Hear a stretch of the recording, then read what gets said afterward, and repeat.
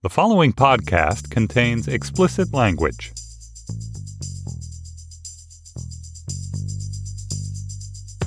Hello and welcome to The Waves for Thursday, March 26th, the Coronavirus Everywhere edition. I'm Christina Cauterucci, a staff writer at Slate and host of the Slate podcast Outward. I'm Marcia Chatelain, a professor of history at Georgetown University. I'm Nicole Perkins, writer and host of First Aid Kit. And I'm June Thomas, senior managing producer of Slate Podcasts. It's so great to hear everyone's voices. We are all recording from our home recording studios, aka I've barricaded myself into a corner of my living room with couch cushions. What are y'all's setups? I'm in my office, and my biggest fear is that I've excluded my cat from her usual morning space and that she's going to find some way of exacting her revenge. I am in my bedroom, kind of on the floor, using my night table and bed as a multi-layered desk for right now. Oh, so innovative. Yeah. Marcia, what's your setup? We have a guest room, which I'm so grateful for, and I have a white noise machine outside the guest room because when I'm done recording, my husband will do therapy clients remotely, and so we use a white noise machine to preserve confidentiality in this household. Oh, that's so smart. Nice. Yes. Everyone get one. Before we get into this week's topics, I want to share a bit of feedback that we got from a listener. We got a lot of emails from folks about our segment on Elizabeth Warren, Joe Biden, Bernie Sanders in the Democratic primary. So one person who wrote in is a Warren voter. She said, I consider myself a high information voter. I knew Sanders would readily win Colorado, where I vote. As such, I wanted it on record that Warren's point of view had support, so I voted for her knowing she'd lose the state. If I had thought Biden had a chance, maybe I would have voted for Sanders because I do align myself more with his policies. But a big part of why I was supporting Warren is that I had way more faith in her ability to get things done. A big part of this faith stems from her ability to get the Consumer Financial Protection Bureau in place with little support, seemingly from anyone in government, including the Democrats. Bernie Sanders, on the other hand, hadn't really spearheaded any major bill in his 13 years in the Senate. So this person is trying to present an alternative explanation for the Warren to Biden voter. She says, clearly, their reasons are mixed. Maybe this is one of them. That some people who supported Warren and are now supporting Biden are making decisions based not solely on policy, but by their confidence of their candidate's ability to get things done in the executive branch. So thank you so much for that perspective. And I appreciate everybody who wrote in. I haven't responded to everybody yet, but I will get to your emails. I have read all of them. So we've all social distanced from each other responsibly. And we're going to start off this week's episode with a check-in about the coronavirus. This might become a new normal for us, depending on how this pandemic plays out, just because this really is the story in the news that is developing quickly by the day, and it kind of drowns out all other stories, both in the news and in our own lives. For most of us, it's kind of upended our work lives, our home lives, our social lives. So we're going to talk about that. Then we're going to review the new TV adaptation of Little Fires Everywhere, the 2017 novel by Celeste Ng. The TV show stars Kerry Washington and Reese Witherspoon. And our last topic is a doozy of an article from the New York Times Magazine about two women, a married couple in academia, who found themselves the targets of bogus sexual harassment allegations. And they discovered the culprit, who had very specific motivations. For our Slate Plus segment this week, we're going to answer a listener question. The question is it sexist to tell a recently divorced woman that she's really blossomed since her divorce? Here is a snippet of that conversation. Obviously, I have no way of knowing, but there's a possibility that that's what's going on, that there's also an element of you're aging wonderfully. So you're saying that maybe she really has blossomed? Yes, I think there's a slight possibility that she may have blossomed. I'm sure she's an amazing person. If you're not a Slate Plus member yet, you can start your free 2-week trial by visiting slate.com/thewavesplus. It's only $35 for your first year, and we would really appreciate your membership. It's the perfect time to subscribe. Not that there's ever a bad time to subscribe. All right, our first topic of the week, the month, our lives is the coronavirus. June, how have you been doing? I've been doing, actually, I think as well as anyone can do. Oh, good. I don't have kids. I'm a hermit by nature, but I know that I'm unusually fortunate in that regard. As listeners may have noticed, our universal definition of normal has completely transformed in the last couple of weeks. Those of us who still have work, those of us who work office jobs at least, are now working from home, often with our kids, our partners, our roommates alongside us. This is one of the great periods of readjustment in our life, I hope. I hope there won't be bigger ones. Christina, you wrote a great piece for Slate about the kind of the etiquette of working from home when you share your space with your partner and how you really get to see a whole new side of them. Marcia talked about this working alongside her husband. And I really love that piece because I think the one part of this whole experience, I have to say, I'm not really into reading. I'm not really into like sinking into television. There's been a lot of talk of comfort television. That's not really appealed to me. I guess I have a little bit of an attention problem outside of work. I can actually focus on work just fine. I can craft just fine, but I'm not reading or really watching TV. But I've been very aware that there will be so many bad poems, so many mediocre novels that come out of this experience because it's so weird and so different.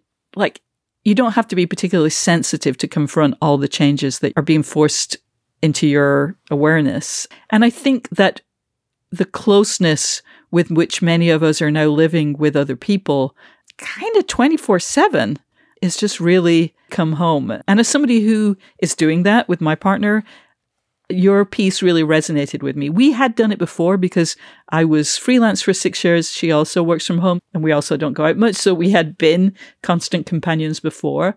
But in this weird time where everybody's being very sensitive, everybody's, checking in, it just feels slightly different. And where everybody has got to work. If you've got work and you've got somebody in your space, you're working from home. Yeah. And it is kind of strange. And when you never have any opportunity to sort of go off and have your own life. Yeah. Our lives are, for the most part, hemmed in our tiny apartment that has a bedroom and a living area. And, we try not to work in our bedroom. Of course, sometimes we do. She's working in our bedroom right now so I can record this podcast. Ditto. We're both just working out in the same room every day. And I had a tweet about it. I just sort of tweeted a joke like, oh, we've already had a conversation about like how not to annoy each other with our heavy breathing noises. And some people responded to me, just a couple people who were like, don't you love the person you married? Like, yes, I love the person I married. Thanks for checking.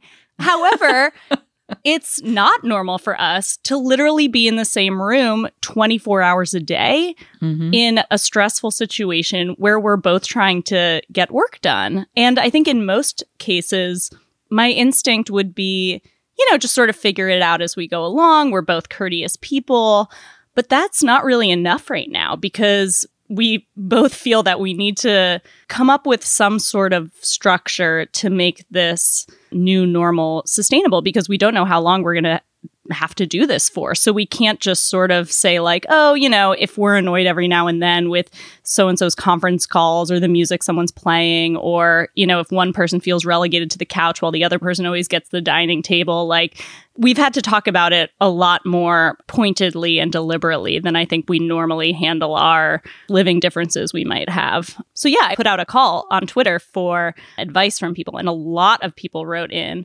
And I found it soothing to hear from people who had worked with their partners in small spaces for years at a time. And, now we're kind of getting into a rhythm that works for us. But yeah, I was kind of surprised because we had worked together before, just like a couple days every now and then when it would be really snowy outside or something like that. But things like get some time alone, like go on a walk or even just like read in the bedroom for a little bit, just to not feel like your entire life is your partner. Tips like that I found really helpful so far. How about you, Nicole? What have you been thinking about? Well, I live alone and I am an introvert. I have been dealing with depression for a very long time. I work from home. I freelance full time and I work from home outside of the times that I go into the studio to record The Waves and First Aid Kit and whatever other job related thing pulls me out of the home. So I'm very used to being by myself. I'm also a middle child, so I'm very used to being able to entertain myself. So it's not so bad for me as far as like being alone and enjoying my own company. I love to read and I have like cross-stitch crafts that I do. Right on. Well, you know, I'm not diving into a rewatch of Murder, She Wrote or, you know, Poirot or something like that. I am starting to feel a little restless now because I've actually been self-isolating a little bit longer than I think most people have in America. It's going on almost about 3 weeks for me. So I am reaching the limit of my usual stay-at-homeness. And it's not even like I want to have a party or anything, but I would really like go to a restaurant with my girlfriends and, you know, have some wine and a couple of drinks and laugh and be silly and then like come right back home. You know, like I don't need too much crowd or anything or too much interaction, but it's just looking at the way people were reacting after like day 2, you know, I was just like, what is wrong with y'all? Like, I really didn't understand the way people seem to be so uncomfortable with their own company. It seemed to become another performance for social media, you know, where people were exaggerating their experiences because now they have Twitter, they have TikTok, they have Instagram, they have Instagram Live. And it got to a point where like someone I was following on Instagram, he kept going live every day, like the first week that we were all supposed to be self-isolating. And he kept going live every day for like a whole work day. And I eventually unfollowed him because I was like, it was just really annoying to me. There is a bit in the movie Friday where John Witherspoon's character is talking to Ice Cube's character. So Ice Cube's character has come into the kitchen and John Witherspoon, who played his father, is in the kitchen. And so he tells Ice Cube, he's like, how come every time I come in the kitchen, you in the kitchen? And that's how I felt. I just felt like everywhere that I went, which was just Instagram, I saw this person and I was like, I can't keep seeing this person. So I unfollowed them. So when I see people are like, they have to be on live every day, they have to have somebody looking at them every day, I felt really uncomfortable. Not just because it's not what I'm used to, but I also worry what people will do in order to get that social interaction. Like, I feel like some people are just going to do the proverbial yell fire in a movie theater to get attention. And I'm like, that makes me more nervous than anything else. Like, I feel like people are going to go to extremes in order to have some sort of social interaction. And I just wish everybody would kind of, I don't want to say relax, but I wish everybody would not use up all their coping mechanisms so early in the game. Good point. Well, that's an excellent transition to how I've been dealing with this. I think I'm like in the stages of grief about this whole situation. So the beginning of this was in the middle of my book tour. Yes. And so first I was like all gratitude journal about it and thinking, okay, I'm lucky. I have very good friends who have books coming out this week and had books coming out last week. And I said, okay, I got to do so many events. I'm so grateful for that. I had 17 successful book events. Like, That's amazing. And then I was like, oh, wait, let me start canceling things and let me start, dealing with the travel stuff. And then I was like, oh, there was 17 more events that I had in the next few months. And then I was like, okay, I'm just grateful.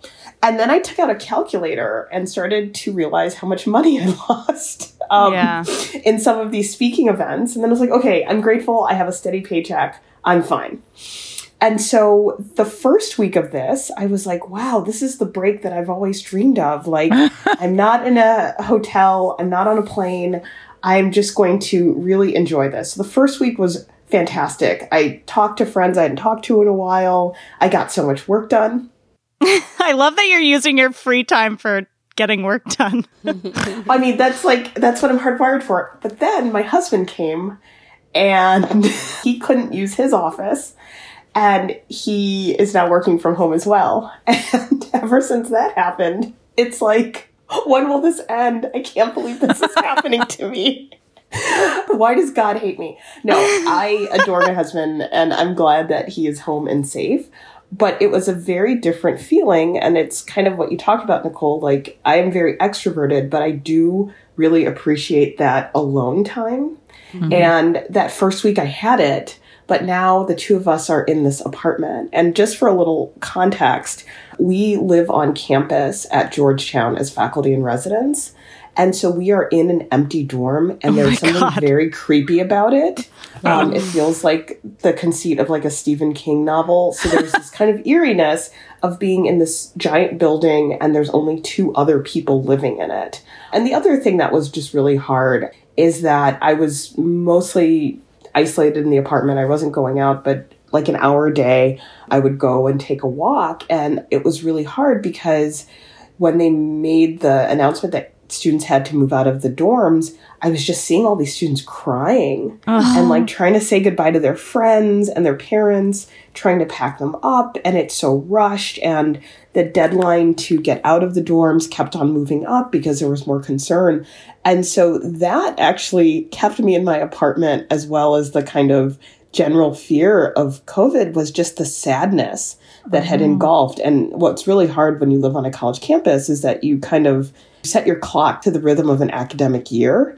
And to see how beautiful campus looks with the gardening and the flowers and all the stuff to get ready for graduation, and it's essentially empty, has been like a lot. So this week, I am not feeling anything but kind of sadness just for all of it. And I think as more people are reporting that they have the virus and you're getting more news of the deaths, that initial feeling like, okay, maybe this is just like a little break away from time. I think the seriousness and the realness of the implications of what this break means have finally gotten to me. I wanted to go back to events being canceled. I've lost about 3 months worth of events.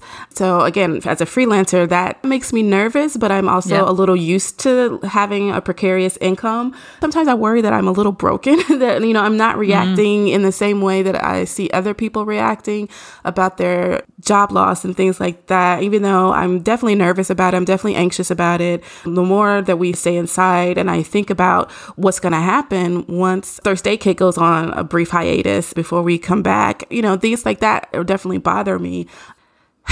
It is very frustrating. And, you know, I'm the only single person here on the waves. And right as this started to escalate, I deleted my dating apps because I was like, I do not want to see what men are going to be doing. You know, in response to this. And I've been following this woman on Instagram. Her handle is Violet Claire, Clair.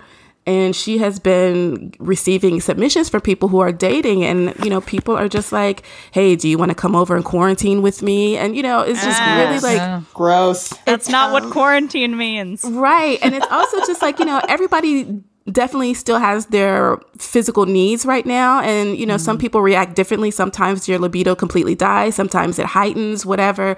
That's fine. But the way a lot of these cishet men are responding, it's very selfish. When the women are like, hey, we're supposed to be self-isolating, or, you know, it's a little dangerous for us to be hooking up. I'm not about to hook up with a stranger in the middle of a pandemic.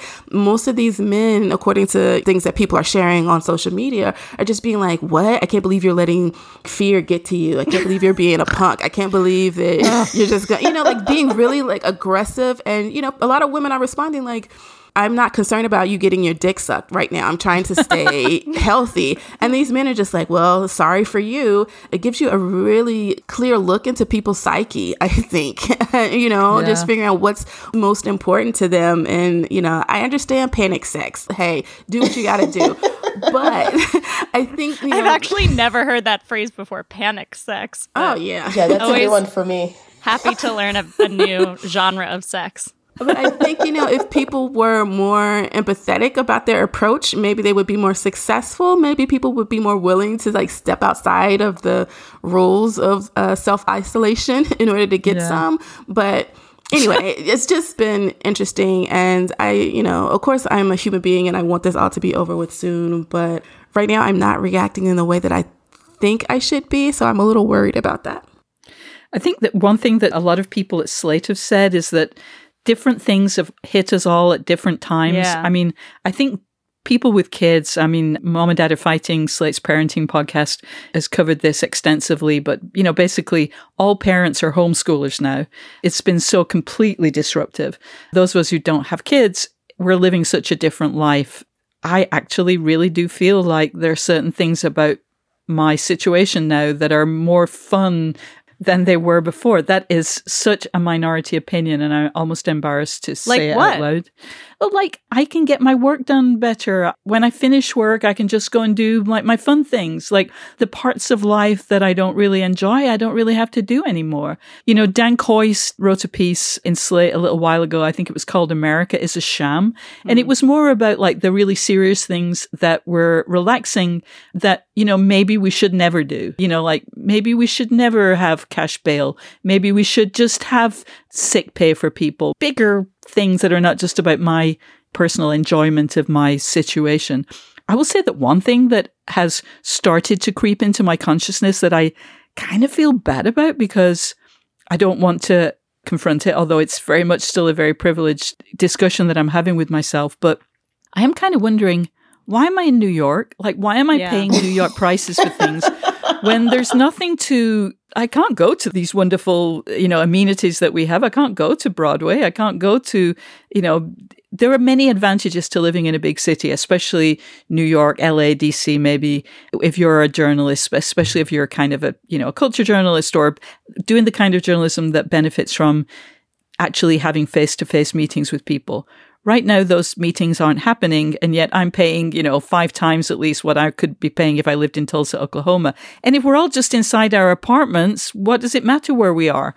Yeah, I mean, you're definitely right. But hopefully, at some point, these boxes will reopen. Let's hope. The sort of downswing of my coronavirus emotional cycle has been tracked with Donald Trump's appearances and statements, because the human aspect of this, thinking about all of the people who are losing loved ones, who have to mourn them without giving them a proper funeral, who aren't able to visit them in hospitals, that kind of sadness and grief I can deal with. And right now it hasn't affected me personally, but the general sadness and grief that I feel for what other people are going through, I can deal with. It's the anger that has really been difficult for me to deal with. And I get angry when I see what Donald Trump is saying and doing about this, when he just this morning took the opportunity to insult Mitt Romney on Twitter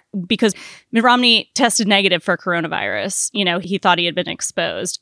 My brain is responding to very strange things right now. I didn't expect to be so angry that Donald Trump tweeted, Mitt Romney, I'm so glad he tested negative, even though he's a terrible senator, was a bad presidential candidate, and this, that, and the other thing.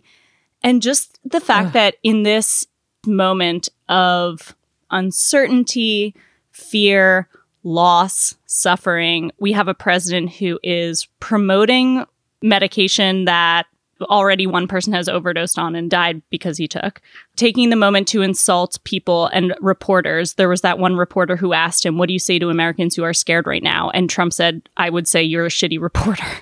I mean, the fact that we can't even look to some sort of authority figure who, if even amid all this loss, we can think, oh, at least there's somebody in charge doing things. Instead, there's somebody who's preoccupied with his own ego and his own personal vendettas.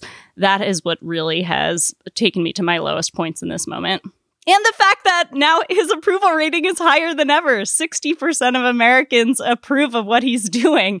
And I just get in this cycle where I can't ever imagine our way out of this. Yeah.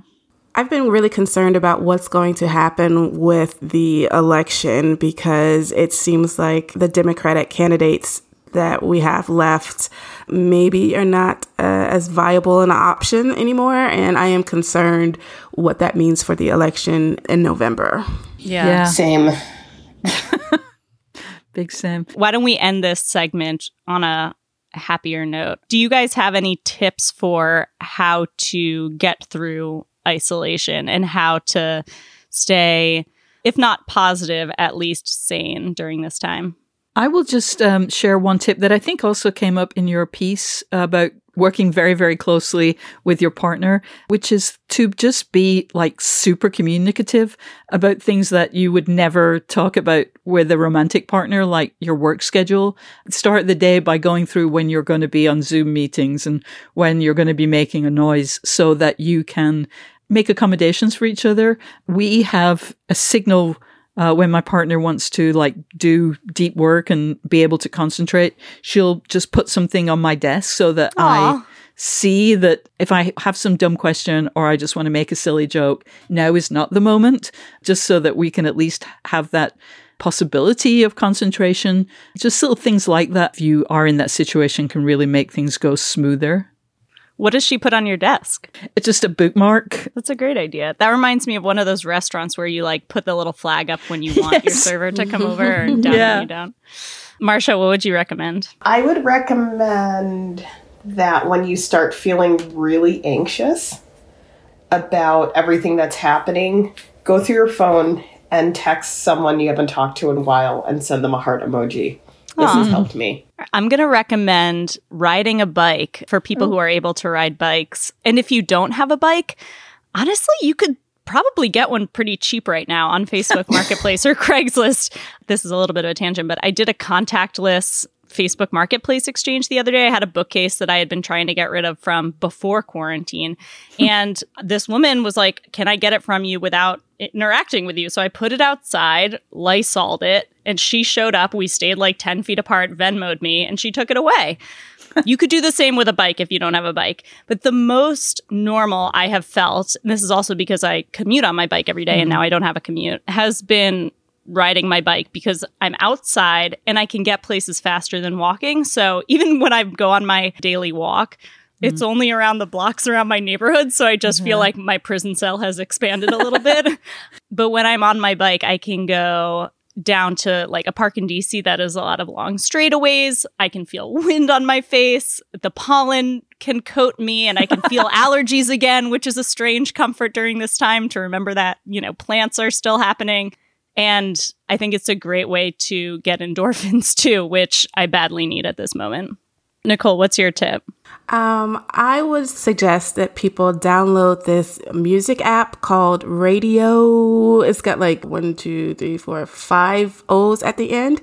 And you can find any like decade, any year for any part of the world. And so if you're looking for 1940s jazz that was popular in Paris, France at the time, you can set your little configurations for that. So I would suggest using that to maybe find the music of your childhood or the music of your adolescence and just go full nostalgia to a time that feels good for you and listen to some music either as you're working or just give yourself a little dance break or just like an hour just to kind of sit still and listen to music or read or whatever. Use this app, Radio.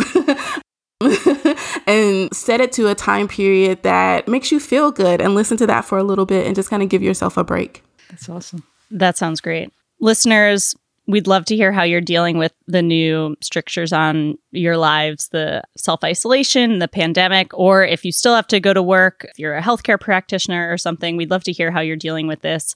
You can email us at thewaves@slate.com and let us know what you'd like to hear from us in this moment. I think we'll be rethinking this with every episode. All right. Our next topic, Little Fires Everywhere. It's a new Hulu show based on the 2017 novel by Celeste Ng. Nicole, tell us about it.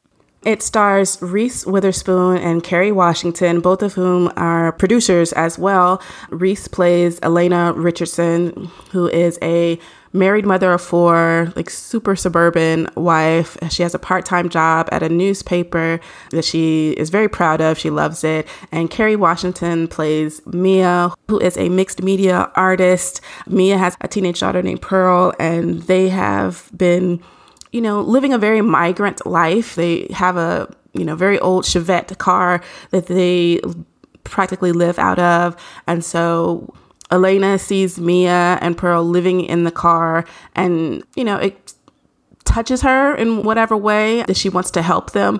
And she feels very connected to them somehow. And so this is all about their relationships together and their connection and what it means. And it really it kind of boils down to Elena wanting to help Mia in order to feel good about helping someone. Like she says at one point, I want to feel good about it. But Mia is very wary because Elena is trying to help her, comes off very much as like a white savior, benevolent white lady kind of thing. And so we see a lot of their children interacting and trying to figure out their place in the world and that kind of thing. Mia at first doesn't really want to be a part of Elena's life, but she sees that Pearl needs some stability. So she stays. She becomes a quote unquote house manager for them, which is a nice way of saying maid. And then we kind of go from there. And Mia, because she's so much of an outsider herself, because she has been running from her past, she kind of gravitates towards other people who are dealing with some troubles. So she has a coworker at the Chinese restaurant, Bibi, that she gravitates towards because she sees Bibi working through something terrible. She gravitates towards Elena's youngest child, Izzy, who is dealing with a lot of teenage angst and being like the black sheep of the family. She is the only one who is kind of like, we have all this white privilege and we're terrible with it. And it's just, she's constantly pushing back against her mother and the expectations that Elena has on her children. So everyone has all these different secrets and, all these undercurrents in their lives. And I find the show takes itself far more seriously than it needs to. It was very hard for me to get into it. I've barely finished the 3 episodes that are currently available on Hulu. Maybe it's just at the wrong time, as we're dealing with everything. Everything just seems so fraught, and I did not think it was necessary. It's supposed to take place in the late 90s. It doesn't really look like the late 90s with the exception of the communication devices. Like every now and then you'll see a corded phone, right? Or you'll see a telephone, a car telephone or something, or a fax machine and that kind of thing. But or high-waisted jeans. Yeah, but everyone just kind of looks like present day. The language is very present day, which is another concern that I have. Do you have any examples of that? Because I agree with you, but I'm having trouble explaining it to myself almost why it felt that way. At one point, they're making fun of a kid and they said he makes dad jokes. I don't know. I don't think teenagers said dad jokes back then because that is right in the wheelhouse of when I was in high school and people didn't say that. Yeah, and there's the oldest daughter, Elena's oldest daughter, I forget her name. I'm sorry. Lexi. Okay. Elena's oldest daughter, Lexi, is dating a black guy, and he has this very tall, high top fade that looks like Kid from Kid and Play, the rap group. And that is not how black boys were wearing their hair in 1998. Like at that point, that style was going out of style. It wasn't really a part of the culture at that point. So things like that, kind of throw me off. I tried to give it a little bit of a benefit of the doubt because I'm like, okay, this is Shaker Heights, Ohio. So maybe they're a little behind the times when it comes to those kinds of things. This is not like a coastal town where you get everything, fairly quickly. Nicole, are you suggesting something about the Midwest? I'm from Nashville, so we didn't get those things, like those trendy things right on time either. We were very much behind the times as well. So that's why I'm like, okay, maybe. The show, I just think, is just much too serious for me right now. I haven't read the book. I own the book and I haven't read it, and it's not making me want to reach out to the book because I feel like it's a little heavy-handed and overly wrought. I read the book. I enjoyed it, but I didn't remember it after the point. Like, my partner was asking me, well, what's it about? And then all I could remember was Shaker Heights. The events of the book didn't stick with me. My experience of the show was different from my experience of the book. Like, I was really into the book. I was not really into the show. I too had to kind of force myself. I mean, not because it was painful or anything. It just wasn't that fun. My kind of take was that this was one of those examples of something that was a good property that would have made a good movie, but that was too stretched out to be even an 8-episode show. Yeah, I'll say I also read the book and really liked the book. And in fact, we interviewed the author, Celeste Ng, for The Waves at the Miami Book Fair in 2018. You can find that episode wherever you get your podcasts. I really enjoyed talking to Celeste about it, particularly about the themes of motherhood in the book, which, there are many about, what makes a good mother? What's it like to parent in an interracial adoption? what role does class and race play in raising a child and in how mothers interact with each other and in how children evaluate their own childhoods. But the show, and if you didn't read the book, you wouldn't know this, added 2 other sort of aspects of identity to the story. In the book, Kerry Washington's character, Mia Warren, her race is never mentioned. And Celeste Ng has said, I sort of imagined her as like a working class white woman. I kind of wanted her to be a woman of color, but I thought the plot line with the Chinese immigrant, it would have been a little too neat if I had written her as an Asian American woman, and I didn't feel like I could credibly write her as a Black or Latina woman. In this TV show, she's Black, and that really colors every episode of the show. To its credit, it wasn't just like, let's put a Black woman in this role and then kind of not change the story about it. Like, I think they did a good job making sure that it actually mattered.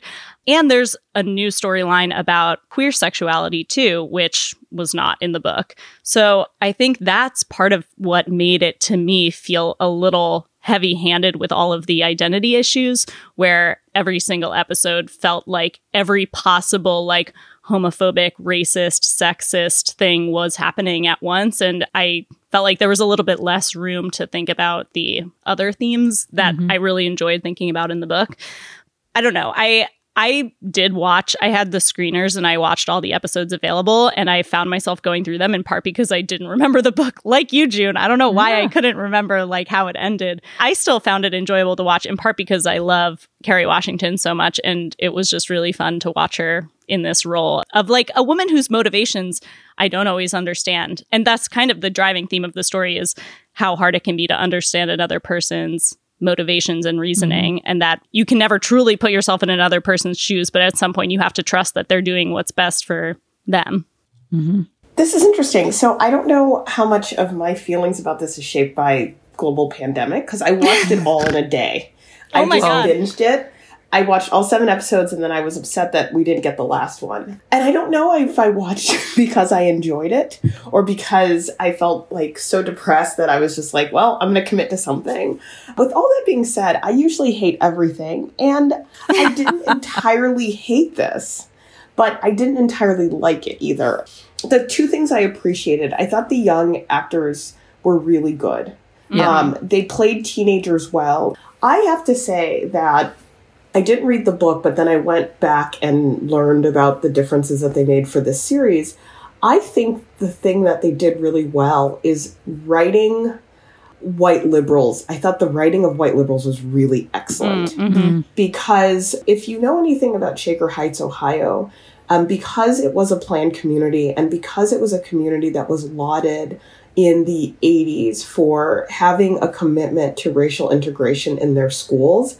And then later, people became more critical of some of the ways that race and education were yielding inequality in those very schools. If you're from the Midwest like I am, you hear people talk about being from Shaker as a point of pride, because it was supposed to be different than other parts of the country where these suburbanization lines and race lines often led to kind of more segregation. And so there's these cities that people are really kind of fixated on them in this really kind of flat way, that I did appreciate that they wrote about the ways that not only the parents talked about race, but the kids as well. And I felt like that rung really true.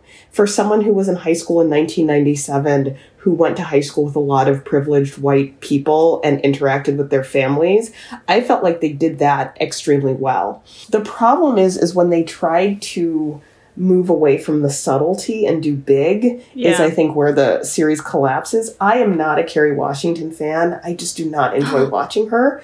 And I felt like the episodes that had less of her were better than the episodes that had more of her. Wow. I think she can't do range very well. Yeah. And it was like, why is Olivia Pope's life like this? Maybe she's hiding. Okay, so here's the thing with that. I said I was not going to talk about this on the show, but so a friend of mine told me, we were talking about Kerry Washington and Scandal and stuff, and she was like, Scandal ruined Kerry Washington as an actor. Oh, that's interesting. Yeah. So watching Little Fires Everywhere, I went back and started looking at clips of Carrie's performances before Scandal. And she did not do that very intense grimace acting that she does. Where like her eye twitches a little and then the mouth. Yes, where she's just like sneering at everything. So she did not do that before Scandal. And now it seems like maybe she's stuck in that Scandal direction, which is no shade to Shondaland and all those lovely directors and all that kind of stuff. But I think that may be the problem with Carrie's performance in Little Fires Everywhere. So I just wanted to possibly throw that out there. Maybe, that's an assignment other people can look at. Like, go back to look at her performances before Scandal. That is really interesting. And that sort of face you're talking about is so recognizable to me. And I think maybe that is one reason why I really liked her performance in this, because I found comfort in it because I did watch all of Scandal and loved it. At one point, there's a younger actress who plays her in flashbacks, and she was mimicking that too. And I'm like, wow, it's become such a hallmark of Kerry Washington's performance that even the person playing younger Kerry Washington has mastered it. I want to talk about the ideas of motherhood and especially biological motherhood in this, because the sort of climax of the series comes when this Chinese immigrant, Bibi Chow, is trying to reclaim the daughter who she had left at a fire station in a moment of desperation. And there's the white lady or white couple. I mean, the father figures in all of the families here don't really play a large role, but so the white couple, but mostly the white lady who is trying to adopt the baby and who has been caring for the baby for several months, goes up against Bibi Chow in court. And there's something that made me a little bit uncomfortable with the way they talked about what makes a mother, because I think the way the story is written, I felt very torn when I was reading the book about whose side I wanted to take. I think in the show, it's very clear that you're supposed to empathize with Bibi Chow because Reese Witherspoon's character is so terrible. I thought Reese Witherspoon was the worst actor in this situation, unlike you, Marcia, and I didn't like her in Morning Show either. And so now I'm wondering if maybe I'm just not a Reese Witherspoon fan. But I felt like it was portrayed as a little bit more cut and dry, and there were a lot of moments of like, well, but Bibi is this child's mother. It's like she's her actual real mother. And I felt the same way with The Handmaid's Tale too. And that's obviously very different because, people's babies are being taken away by the government. But it's this idea that there's something magical and special about the actual carrying of a pregnancy and physically giving birth, that makes somebody's true mother. And I appreciated that this story forces the audience to consider, what children need from a family and the challenges of interracial adoption from an adoptee's perspective. And, is the best family for a child the one with the money or the one with a poor single parent who shares the race of the baby? I don't usually think the government should be in the business of taking people's children away. And I know that there are situations where conditions of poverty are mistaken for abuse. And that's a value system and a system that's biased against, families in poverty and parents of color. But in this case, she did give the baby up. What kind of parental mistake can you forgive? Is it the kind where your child gets frostbite because you left them outside a fire station in the snow? I appreciated that the show made me sort of uncomfortable with my own judgments that I was making, but I also wish that it left a little bit more room for that nuance where I think the, adoptive family was being demonized as like not the actual parents of the child. Yeah. It's funny, as an only child, I very rarely respond to kind of family dynamics, but I was very taken, just to find some other positive aspect of the show. I did find the presentation of the Richardson family, which is, as people have mentioned, have 4 kids, and the way that, parents prefer certain children who, to me, like, why do they prefer the shitty ones? Why are the nice ones not getting more attention? Just getting me to have that connection with the characters felt like a success, although I still don't understand why they like the kids that they like. I rarely go through that process, even though there are often, multi-kid families on television and in movies. So that did feel like a win. I appreciated that it made me question things about family dynamics or how parents show or don't show preference or how they hide when you actually kind of can't really connect with one of your kids. How do you deal with that? So that also felt very interesting. Yeah.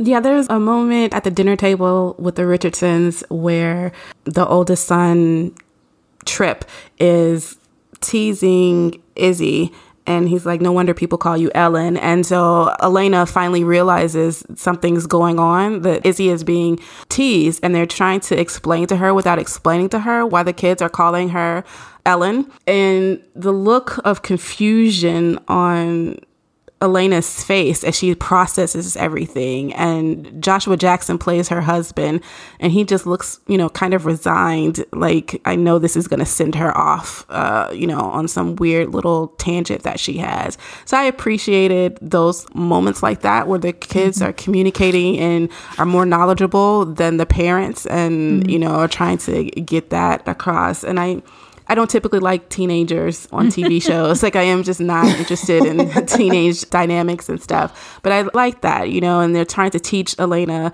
that it's okay for her to say Black now, that she doesn't have to keep saying African American. And Elena is like, well, Jesse Jackson says we have to say African American, and he's on television. And, she just like completely disregards the fact that there's like an actual Black person saying, no, you can say that we're Black. So those kind of moments, I really liked seeing Elena kind of falter a little bit and the kids be more knowledgeable. But overall, it was just a really difficult show for me to get through. Yeah. I think that's about all the time we have for this show. I'm sure a lot of our listeners have read the book. I know it was not only very popular, but big in book clubs. So I'd love to hear from people who have read the book and watched the show.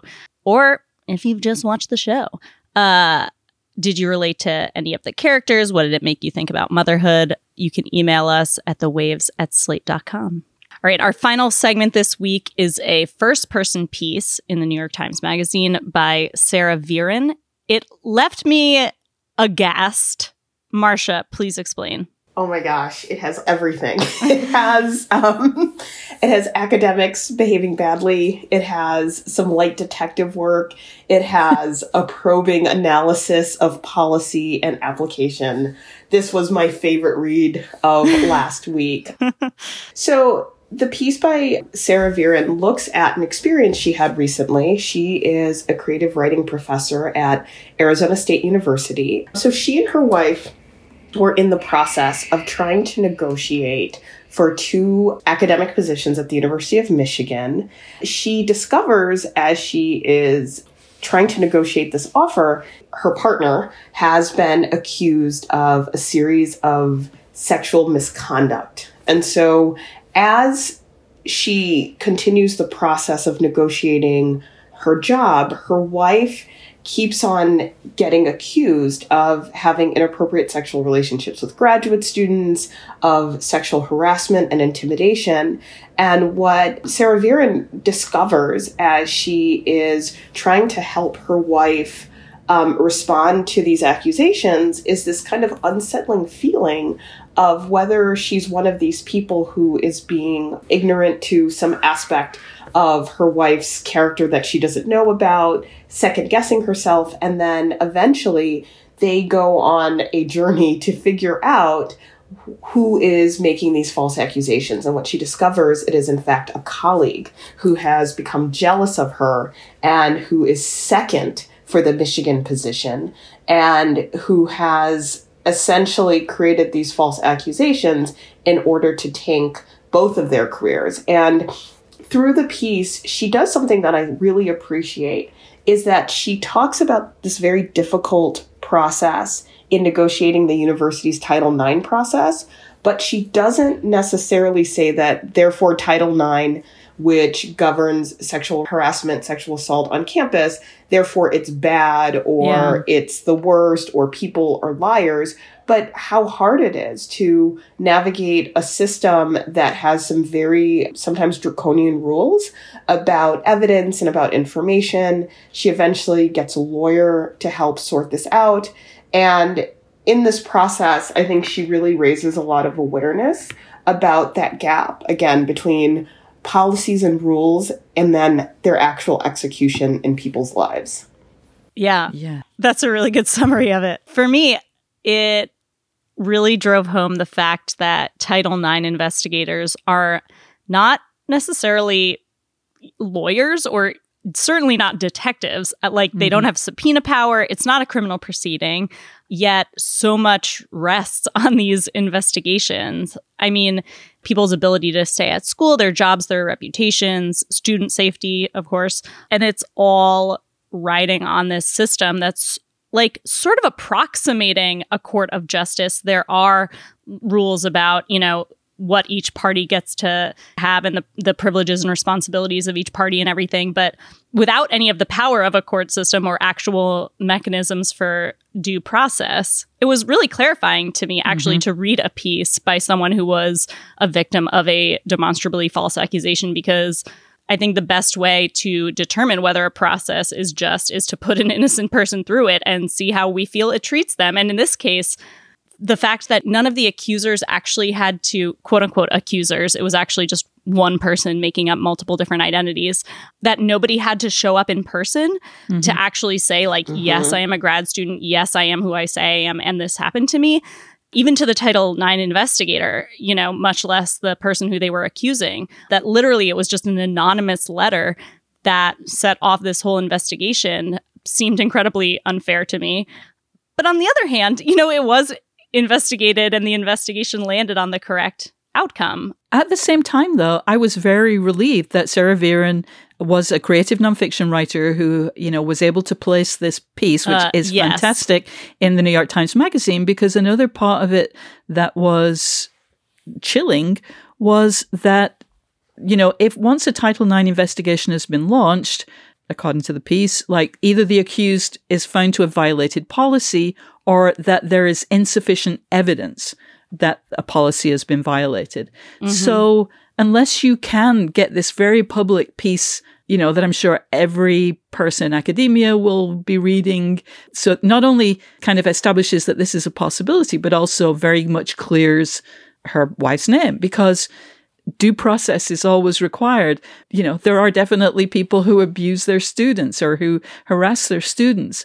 But, I still did feel that, I'm glad she's able to get that out there, because just that knowledge that somebody who is themselves desperate, the person in Viren's account who they discovered to have, just started this whole false train moving, was a gay man, I believe, but a gay person who was feeling just in a terrible situation where there was a lot of homophobia in the location where they were currently working, and really also wanted to get to the promised land of the University of Michigan, which for Viren and her wife meant, small town life, a place for her kids to go to public school, closer to their families. And for this person, who she calls Jay, meant a place where they could be more out, who then used homophobia for these accusations. I mean, there's a kind of a brilliance to it, which is also super, super scary, because there is always this possibility of false accusations. And when you yourself are conscious that false accusations could be made, you know which false accusations to make. This piece was fascinating, and I wondered what kind of training the people who investigate Title IX accusations go through, because it doesn't seem like they're experts in this kind of investigation, this kind of situation. No, I think in a lot of cases they're not. Yeah. So I'm like, what gives them the right? Like, who says, yes, you can be the one to investigate this? And, how do they make sure that these people are not going to be biased themselves? When talking about Jay, the person who launched all of this, the couple, Sarah and her wife, ended up settling because it was going to be far too expensive to continue to pursue this matter in court. And part of their settlement was that they could not name this person. Like, they could tell the story, but they could not name him in order for him basically to continue to have a life, a livelihood. And that is fascinating to me, in the way that there's still this need to protect the person who was wrong in this situation. And like, he almost effectively ruined their lives, and yet he's still being protected. And I just don't understand why, no matter what the situation may be, whether it is the man who has perpetuated something or the man who is the victim of it, why it just ends up that the most important thing in court cases is that the man be protected through all of this. So it's just... I mean, it was probably just the way that they were able to settle it. I'm assuming they got some money out of it. And so maybe they were willing to say, like, yes, fine, we won't name him, just to let's have this over with, and you can compensate us for this, this, and that. The role of Title IX coordinator varies at universities, and so sometimes the Title IX person is an attorney, and sometimes they are not. But it's one of the roles on campuses that has one of the highest turnover rates. I bet. Oh, wow. The Chronicle of Higher Education did a story about this problem with Title IX, and they talked about the coordinator at the University of Cincinnati, that role. First of all, they had a Title IX coordinator actually sue the university because of what she believed they were doing in terms of failing sexual assault survivors.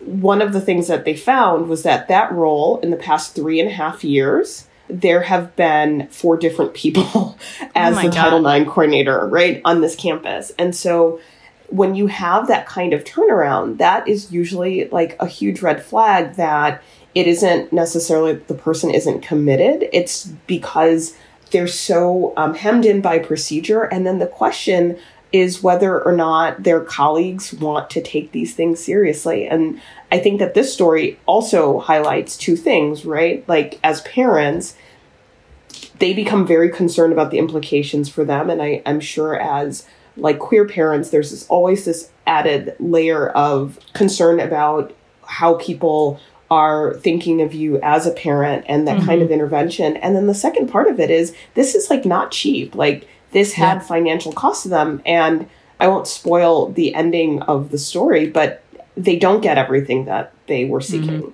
All right, that's about all the time we have for this piece. The title of it, if you want to go read it, which you should, is The Accusations Were Lies, But Could We Prove It? By Sarah Viren at the New York Times Magazine. All right, now it's time for our recommendations. I know we already did our coronavirus survival recommendations. Mental survival. For physical survival, you should socially isolate and wash your hands. But what are your other recommendations for this week? I am not a knitter. I'm a very keen crafter, but strictly paper crafts. But I have fallen in love with the Arna and Carlos Daily Quarantine Knitting Podcast, which is actually a daily video on YouTube, or at least that's how I experience it. I know Arna and Carlos, who are Scandinavian knitters and designers and very prolific publishers of books. I, in fact, have one of their books called Make Your Own Idea Book. But they are, I think Arna is Norwegian and Carlos is Swedish. They live in Norway, and they are just charming guys. They were actually, I think, in Britain or on a boat or somewhere. So they have been told to quarantine for 14 days. So while they're isolated, they are doing a daily podcast where they just talk, and they talk about their lives and what they've had in their porridge that morning. And then they also have knitting patterns, which, because I don't knit, that's not really all that relevant to me. I just enjoy them. They have a lovely dynamic. I like their look. And I imagine it would actually be really useful and actually significant if you're a knitter. So I really recommend the Arna and Carlos Daily Quarantine Knitting Podcast on YouTube. And that's a really high recommendation that you're not even a knitter and you enjoy it. I do.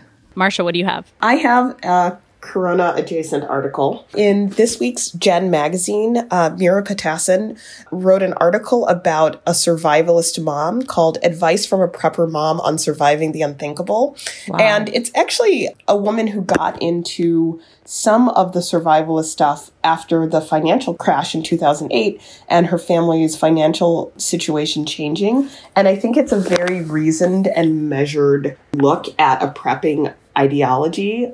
I usually don't look at prepper type stuff because it sometimes skirts a little too close to some like white nationalist stuff. Mm-hmm. But this is just like, you know, rice, beans, and lentils, good advice. And also the way that she frames preparation as just a way of life so that when things like this happen, it doesn't like hyper freak out her kids, which I thought was a really interesting way of creating a family life in which people just feel very prepared and not panicked. And so I highly recommend it. It's in this week's Gen, Advice from a Prepper Mom on Surviving the Unthinkable by Mira Patassin. I like that. I'm going to recommend a book about bread baking. I know a lot of people who have started baking bread during this quarantine. I started just a couple months before, so I felt very well prepared because I love fresh, crusty bread, and I can't get it right now, or I'm not willing to leave my house to try to go get some. The book that I've been using, my friend lent it to me, and oops, I didn't get to give it back to her before the quarantine happened. It's called Flour, Water, Salt, Yeast, which is all you need to make bread. It's by Ken Forkish, who owns a pizza place in Portland. The book covers how to bake all kinds of things, how to make your own sourdough starter, how to make crusty breads, how to make pizza and focaccia. And it's kind of longer, I think, and more in depth than it has to be. There are the recipes, but he also really goes into like the science of why bread works the way it works and how it forms and, you know, all the different things that water and temperature and yeast and fermentation do to the flavors. So even before I started making bread, I'd say about a week before I even made my first loaf, I just read through a lot of the book and found it very interesting and I would say comforting in these times to be doing something that has a predictable outcome and also just to be playing around with dough with your hands. And it's a good way if you're somebody who is trying to get yourself on a schedule and maintain a sense of normalcy in this time. Oh, damn, I said this wasn't supposed to be about coronavirus, but nothing cannot be about it. That's right. Bread requires a type of schedule that you need to be home at certain times in order to like flip it over, put it in the fridge or do this or that. And now you are. And it's a good way to schedule your life is to say like, oh, well, I need to be up by 8 so I can put my bread in the oven. So I highly recommend it. It's called Flour, Water, Salt, Yeast, and none of the recipes have let me down so far. Nicole, what do you have? So I would like to recommend another app. I don't know what the equivalent would be on like Android. I have an iPhone. I'm sure it's the same thing, but the screen time feature on your iPhone. So you can limit how much time you spent on your apps. You can, you know, put like an hour on Twitter, 2 hours for Instagram or something like that so that you can limit your aimless scrolling. You can also use it to turn off your phone. I do from 10 p.m. to 7 a.m. so that nothing can get through. I'm not tempted to, you know, play on the phone until like fall asleep because clearly being on your phone affects your sleep time. And I do recommend it for these times. We're trying to get away from talking about Corona and the pandemic, but I do recommend it for these times because it's very easy to overwhelm yourself with too much information and trying to make sure that you stay well informed. But there are also a lot of bad information out there and that can aggravate your anxiety or your fear or anything like that. So I just recommend it to not only limit, you know, the kind of information you're receiving, but also to like get back on a nice sleep pattern, because I think a lot of people that I know are struggling with a proper sleep pattern right now. Yeah. So the screen time feature on your iPhone, which will help you limit how much time you're giving to your different apps, and whoever you have as like your emergency contacts and like your starred contacts or whatever, they're always able to get through, and you can program who else can get through at certain times. But other than that, it's going to turn off your text messages and stuff like that. So the screen time feature on your iPhone and whatever the equivalent may be for Android or any other device. And depending on your personality, you might also want to take my recommendation, which is to not use the screen time app. It was sending me automatic notifications every Sunday, like, here's how much time a day you spent on your screen. And that was stressing me out because it was so much higher than normal. And it just made me feel terrible about myself. So what I've done to keep myself sane is turn it off. So to each their own. That's our show for this week. Thank you so much for listening. And thank you to our new producer, Rosemary Belson. We're so happy to have her. For Marsha Chatlin, Nicole Perkins, and June Thomas, I'm Christina Cauterucci. Thanks for listening.